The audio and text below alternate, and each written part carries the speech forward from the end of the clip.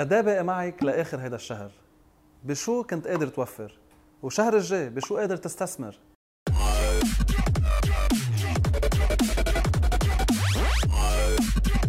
Hello again.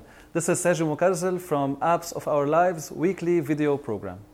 Today رح نكون عم نشوف an application اللي بتساعدنا into organizing our money, into planning ahead a budget, and then to track our expenses. An application that has been downloaded more than 5 million times. We're going to go today into Money Lover. So, when we enter Money Lover, رح يكون عندنا الأوبشن to add this month, last month, أو the future transactions رح يكون عم نزيدهم to manage our financials بطريقة دقيقة، مش على التقريبة، مش تقريبا هالقد طلعت هالشهر أو تقريبا صرفت هذا الشهر، لا صار عندي شيء exact and system and it's automated تيكون كتير هين قدامي يبين. So, عندنا الكاش as a wallet. هون we can select a wallet and we can add another wallet, especially أنه عم نستعمل نحن the free version. So the free version, it allows us to have two wallets. رح نزيد a business wallet يلي كتير أشخاص بيكونوا عم بيشتغلوا as a freelancers، يلي كتير أشخاص بيكونوا عم بيعملوا side hustles، بنكون عم نزيدهم هيك we can know exactly أنا as an income.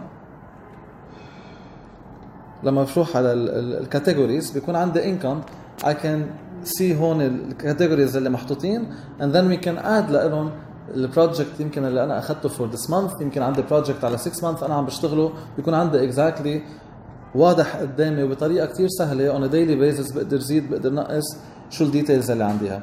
and as a category بالexpense بنكون عم نشوف food and beverage, restaurants, cafe, bills, utilities, transportation، عم نحكي الباركينج وبتعرفوا قد ايه كتار ببيروت وقد ايه كتار بلبنان.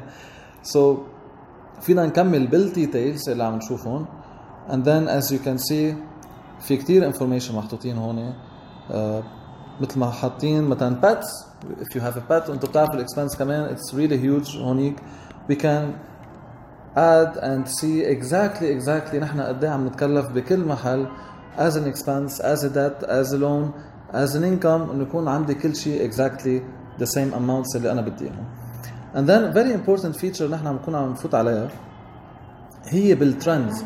الترندز لما نكبسها بنكون عم بتفوت وعم بتقلنا over the past 2 months, over the past 3 months. نحن بنكون عم ننقي الاوبشن نحن بدنا اياها تنكون عم نشوف شو الترندز، شو اكتر شيء انا عم روح عم بعمله، when انا I'm going، when انا my input او الاوتبوت عم بيكون اكتر شيء تكون عم بقدر اعمل adjustment and to make a better decision على my financial status.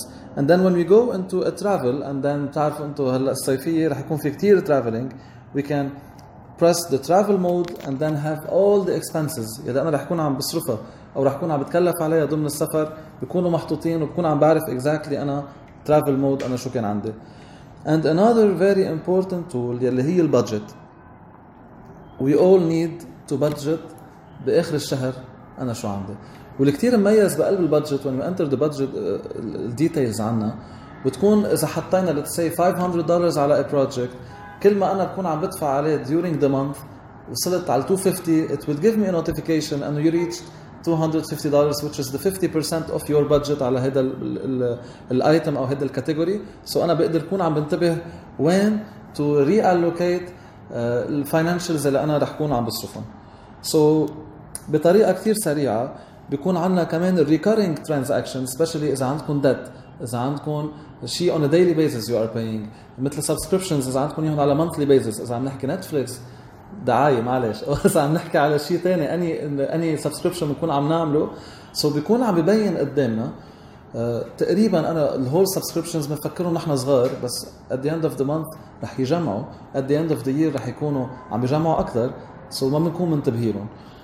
so I hope for now ب small أو a short time نحن عم نقدر نتواصل مع بعض تكونوا هيك عم تاخدوا شيء valuable and then you can share with your family members, with your friends, especially الأشخاص يلي بمحل ما بيقولوا accounting is not for me, finance is not for me، أنا I hate numbers. and then we can see بمحل بنقدر ننظمهم بنقدر نظبطهم بطريقة كتير تكون هينة وكتير تكون سهلة علينا كلنا سوا، وبتقدروا تصيروا تعرفوا exactly شو عم تصرفوا، وين عم تصرفوا، وين عم بتطلعوا and then you can take a decision وين أنا أقدر زيد هذا الانكم يلي أنا بدي زيده. until next week share this episodes مع الأشخاص اللي هن بحاجة إنه يسمعوا هذا الحديث، بحاجة إنه يفوتوا على الابليكيشن، بحاجة إنه يشوفوا شو يقدروا يزبطوا ب their financials, and then what we can make it better and better for our daily life. So this was Apps of Our Lives weekly program, and hopefully to see you next week with another new application. وإذا عندكم any suggestion أو عندكم شيء عم بتفكروا فيه, please let us know so we can share it with everyone and make everything better. Until then, keep growing.